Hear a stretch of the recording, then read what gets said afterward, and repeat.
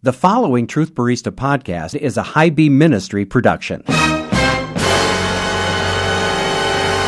The New Testament builds on the foundation of the Old. Look at it as a solid foundation. Now you're building up. Everything that's in the Old Testament is relevant and important one way or another, even if it's just to learn from. Like 1 Corinthians 10, verses 1 through 11, Paul talks about the judgments in the Old Testament. They're lessons and examples for us. The New Testament now builds on it. It brings the prophecies to fulfillment. It brings to fulfillment what the law and the prophets were pointing towards, the sacrificial system, the priesthood temple. All of this comes to another level in Messiah. So every moral commandment of the Old Testament is repeated in the New Testament. Everything that is essential for us to live by is repeated in the New Testament. The New Covenant teachings, the moral requirements, are all found in the pages of the New Testament, building on what was found in the pages of the Old Testament. Welcome to the Ersatz Coffee Shop. This is Jay, your Truth Barista, and I'm serving up a steamy cup of God's truth for the average Joe. You can catch me and this podcast on my websites, truthbarista.com, all one word, truthbarista.com, and highbeamministry.com. That's HIGHBEAM ministry.com, as in car high beam. We're shining the light of God's truth on the road ahead.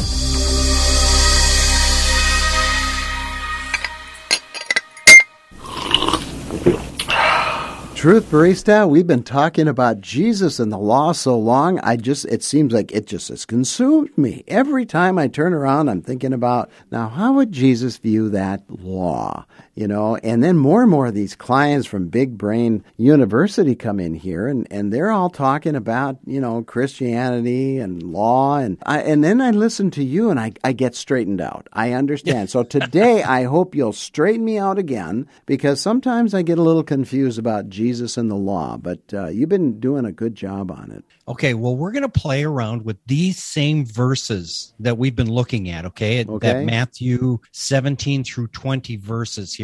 And this is what it says. You and I are going to go back through these again and again, because this is pivotal to what Jesus is teaching. In fact, this whole Matthew chapter 5 through 7, Jesus is giving this big teaching about how to live. That's basically what it is. It's how to live, how he wants us to live. And you get this beautiful Sermon on the Mount, the Beatitudes, how people who live in God's kingdom should act like, what they should expect, all these wonderful things. We see later, Jesus is saying, and by doing this, you'll be salt. You'll be a preservative to your culture. Right. You'll be light. You'll be showing God to the culture. And then he gets into this section, which is really tough. And this is one that a lot of Christians trip over and smash their face on the theological ground. Well, and I want to ask you, kind of a question here. I think we've covered it in previous times we've talked about it, but I think it's worth talking about again.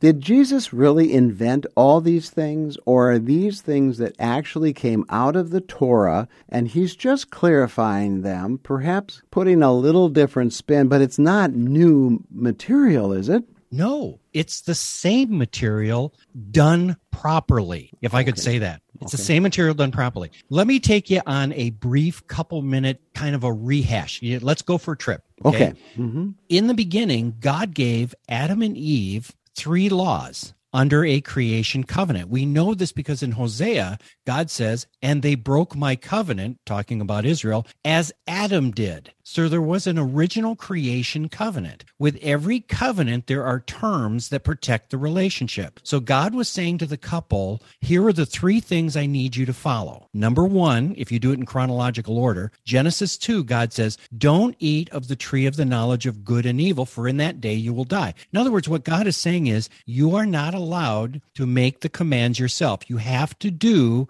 and live your life my way, because when you do it your way, we're going to get separated.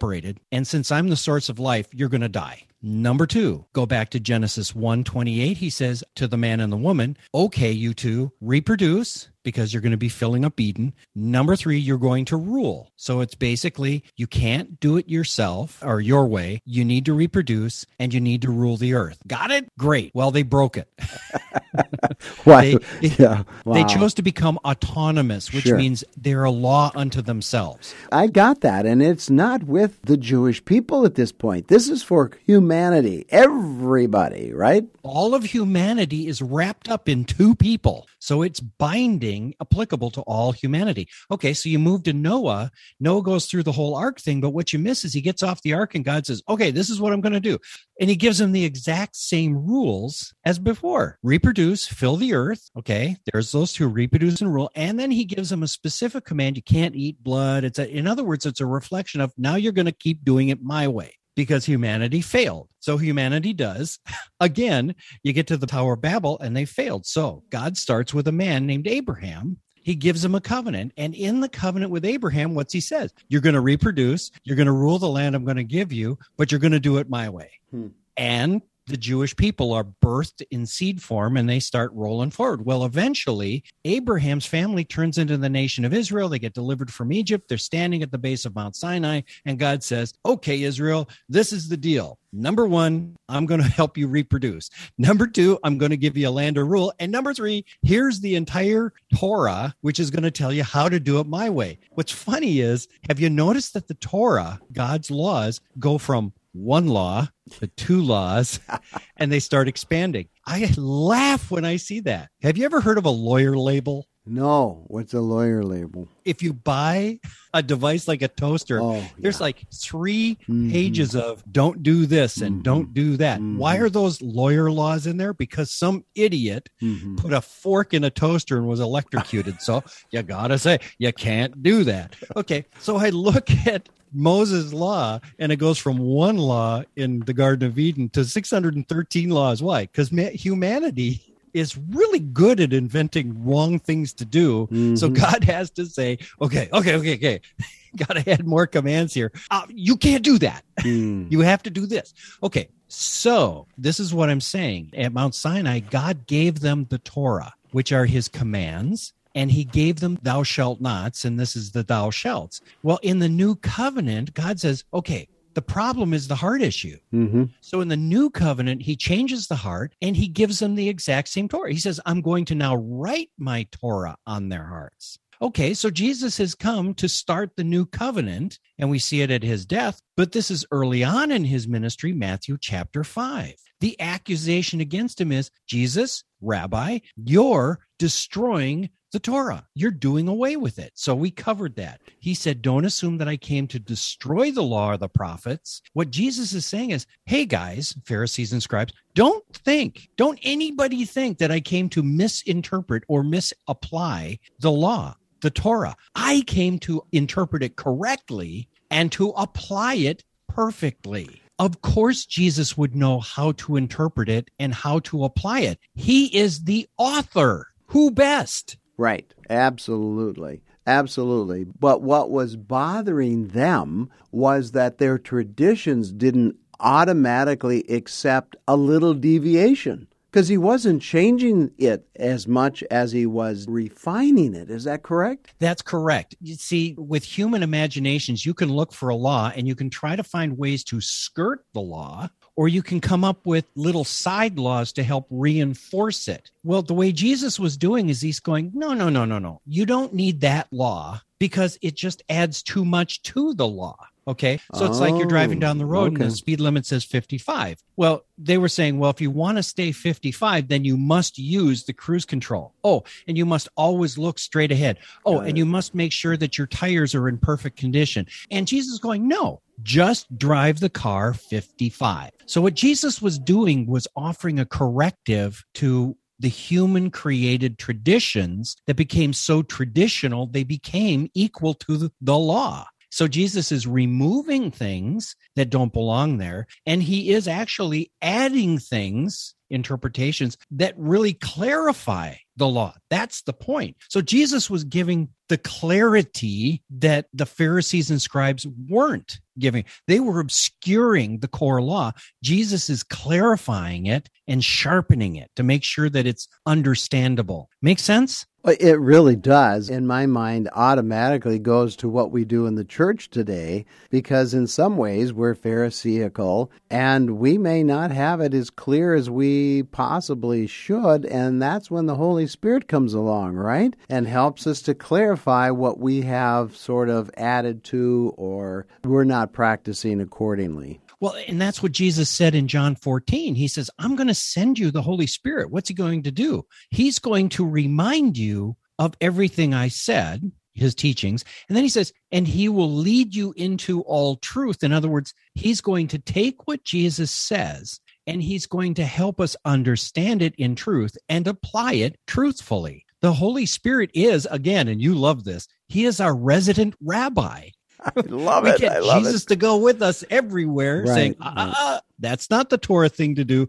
That is the Torah thing to do. That's great. I love that. Like I said the other time when we had this conversation, you're the only person I know that calls Jesus the resident rabbi. I just love it. Can I play with this for a second? Because it happened to me the other day. Sure. When I walk through a parking lot, like at Walmart or at a local grocery store, every once in a while I'll see a cart sitting out there or a can that's been crushed. And right away I get this little nudge inside going, it would be the Torah thing to do to take that cart into the, and to help the people. Or it would be the Torah thing to do to pick up that can, because somebody just might step on it and break their leg. And it's funny, as I go through life, I get these little taps going, you should do this because it would be a blessing to somebody else, a very loving thing to do. Or you shouldn't do that because that's not a very loving thing to do. That is the living Torah being exercised by the resident rabbi. If we're sensitive to the Holy Spirit, he will guide our lives along that way. Oh, that's great. You know how he's been guiding us right now, though? Truth Barista? Does it have something to do with a cup of coffee?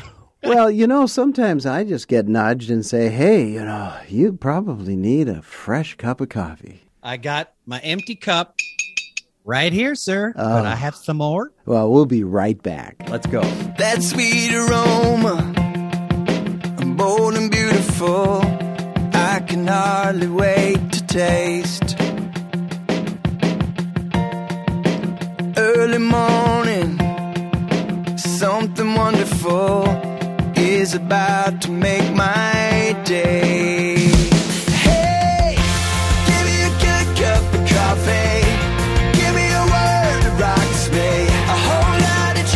And a little caffeine. You and my awakening, the world that waits out the front door. Let it wait just a bit more, 'cause I need Jesus and a little caffeine. You and my awakening. The Truth Barista Podcast, set in the imaginary Ersatz coffee shop next to Big Brain University. The Truth Barista Podcast tackles a plethora of scintillating topics. We don't shy away from controversy, whether it's current cultural issues, questions about Bible verses, or even just some banter to encourage you. Jay the Truth Barista and Amazing Larry brew up highly caffeinated talk times. We are two wild and crazy guys. Grab a cup of Joe, plop yourself down in the booth next to us, and get ready to think. The Truth Barista Podcast, a production of High Beam Ministry, highbeamministry.com.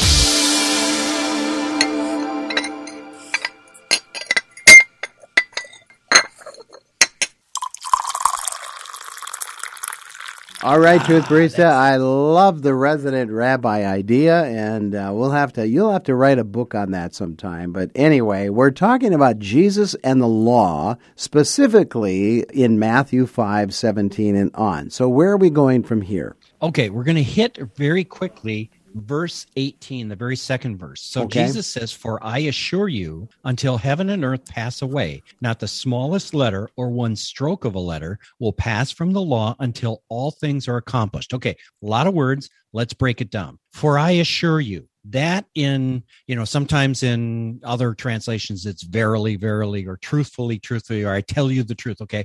Amen means truth. In the Greek translation, amen is often used as if Jesus were putting emphasis on the next thing being said. Do you catch that? Yes. Okay, so he said, I came to interpret it properly and apply it properly. So therefore, in truth, ... No. In Hebrew thinking, because he's speaking Hebrew, amen puts the emphasis on the thing he previously said. Okay, so here's a little quote that I've got in my Bible at this point. It's from David Stern's Jewish New Testament commentary. He says this, amen is always used in reference to something previously said. Jesus, amen to himself, emphasizes his own previous point, sometimes with force. So what Jesus is saying at this point in Matthew, you may not think that I really meant what I just said about messing with the Torah, but I do.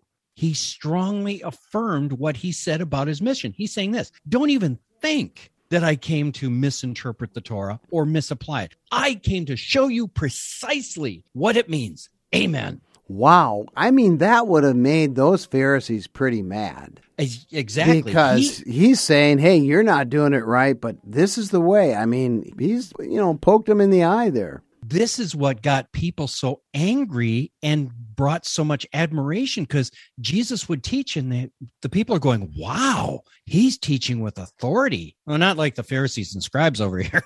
It's like, wow, to think that you're the authority on the Bible, and then all of a sudden this rabbi comes along and starts teaching with greater authority than you, and you're just kind of standing there with your mouth open. Yeah, of course. They took exception to him. So Jesus goes on here. He declares exactly how important the Torah is. Okay. Now, here's something that a lot of Christians don't know. The Jewish sages and the rabbis believed that the Torah is eternal. They believed, and by the way, they still do, that as long as the world lasts, the Torah will last. Jesus is in complete agreement with them when they write this. And this comes from a Jewish source. And this is a very old Jewish source, about 1700 years old. Everything has an end. Heaven and earth have an end, except for the one thing which has no end. And what is that? The law. The rabbis also say that the Torah not only exists into eternity, but existed from eternity. In other words, the Torah existed before anything was created. Isn't that interesting? Well, it is, because we're always taught that the Torah is no longer in existence. And what you're saying, it was in existence before we were created, and it'll be here long afterwards in eternity because it's eternal. See, Truth Barista, I always thought there was only one thing that was eternal. Well, actually, two things that are eternal. That is God, and his creation is eternal. Now you're saying that there's a third eternal piece of that, or element of that, and that is God's Word or Torah. Uh-huh. So we're talking God's word is eternal, right? Well, we are. Mm-hmm. Was present before creation. Right. John chapter 1, in the beginning was the Torah, and the Torah was with God, and the Torah was God. See, now you get a Hebrew understanding, because John has taken this idea of God's word from the Hebrew and he's moved it into the Greek idea of an eternally present word spoken by God. So this is mind-blowing. If Jesus is the walking word of God, he is the eternal Torah. In fact, the rabbis teach when God created the world, he looked into the Torah, saw exactly what he wanted to do, and then through the Torah, he created the heavens and the earth. So when the New Testament wasn't written, when Jesus was on earth, will the New Testament also be included in that definition, even though it wasn't in existence? Well, since the New Testament is inspired by God, yes, it is a part of his word. Let's get back to this really basic thing. God's word expresses who he is and what his will is, the standard of right being and the standard of right doing. If Jesus lived it perfectly, which he could because he was God, that makes him the walking embodiment of the word. Of course, he can define the Torah exactly as it is because he's the walking Torah of God. He is God in full being in a human shell, and he always followed his Father's will. Qualifies as the walking word, the walking Torah of God. Since he's God, he's eternal. And God created, his Father created through him heavens and earth. It says in Colossians, through him, Jesus, all things were made. All things exist because of him and for his glory. That just opens my eyes substantially, because it talks about how he didn't come to destroy the law or the prophets because they're eternal. For Jesus to nullify the Torah, Jesus would have to nullify himself and nullify his Father's being and his Father's will. There is no way he's doing that.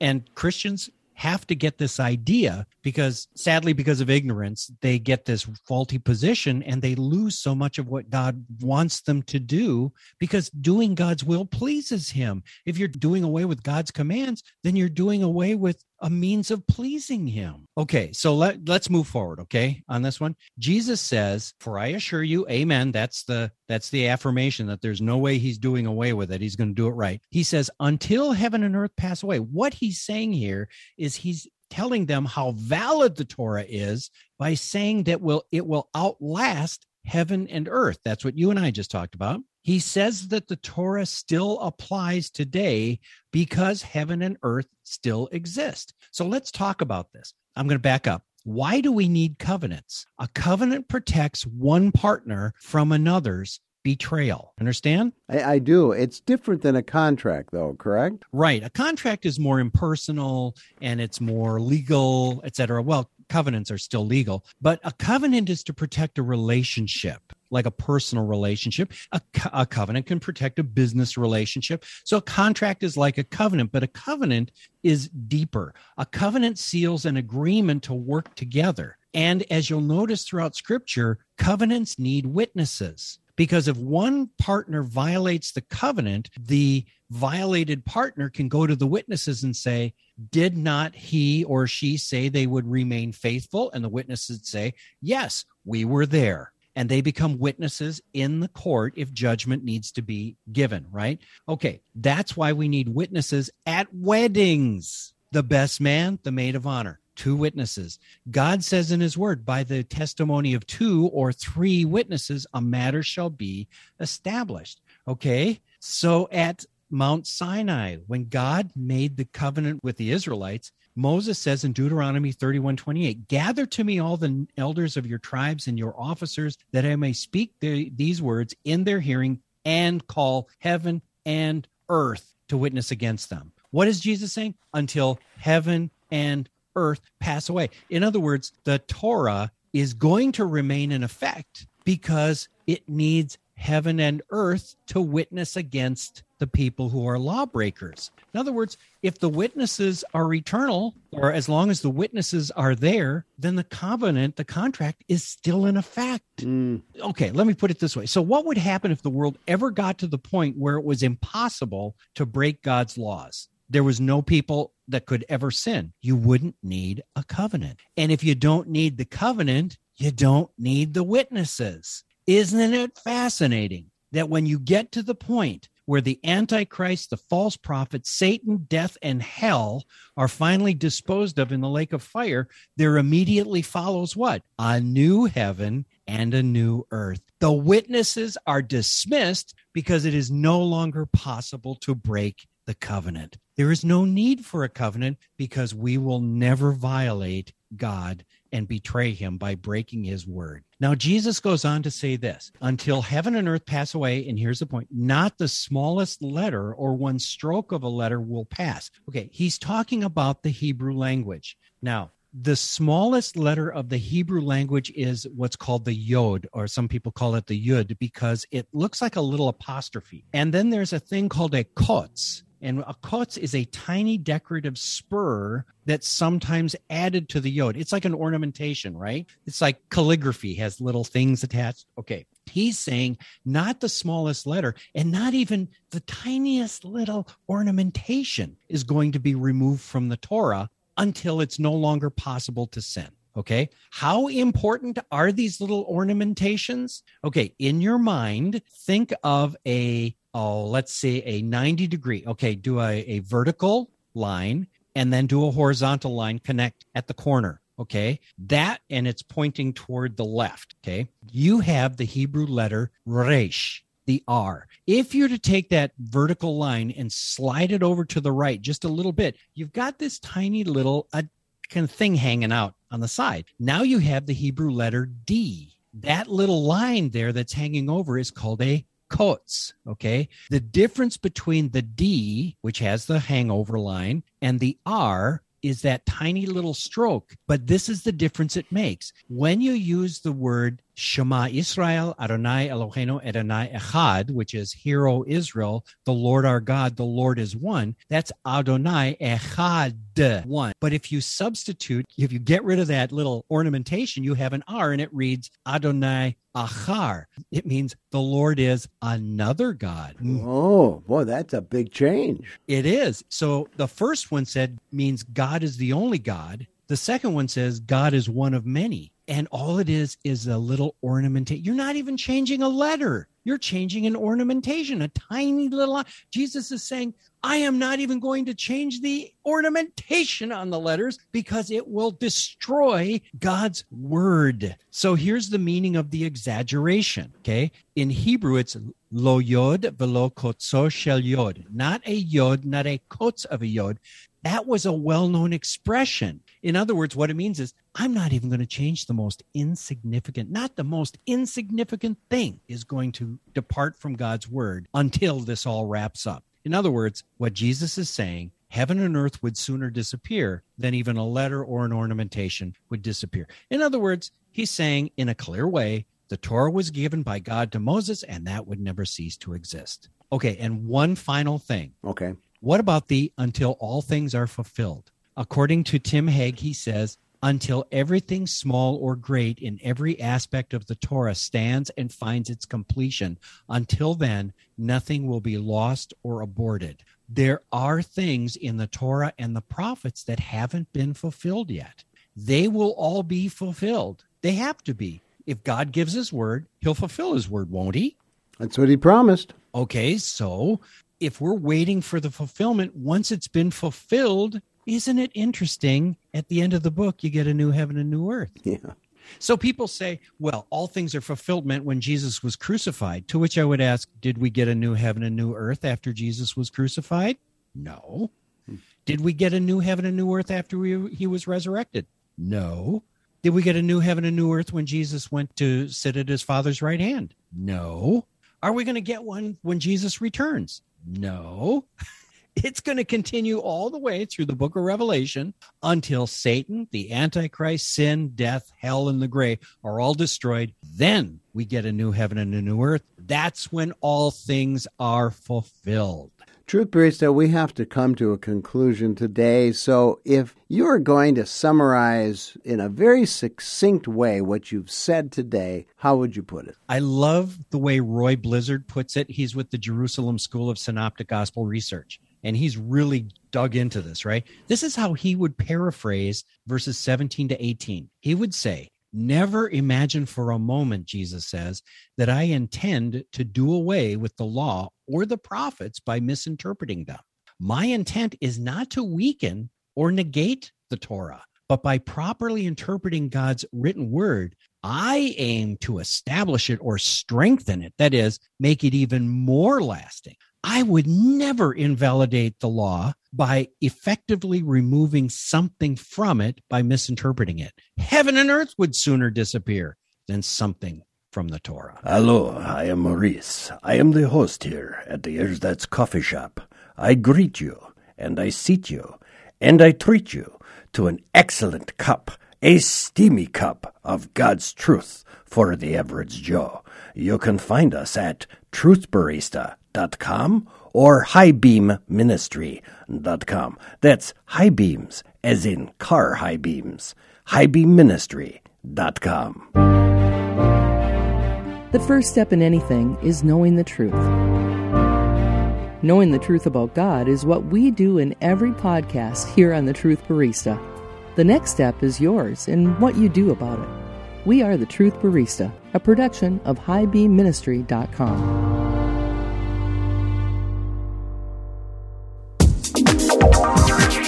This is Jay, your Truth Barista. Thanks for listening to the Truth Barista podcast.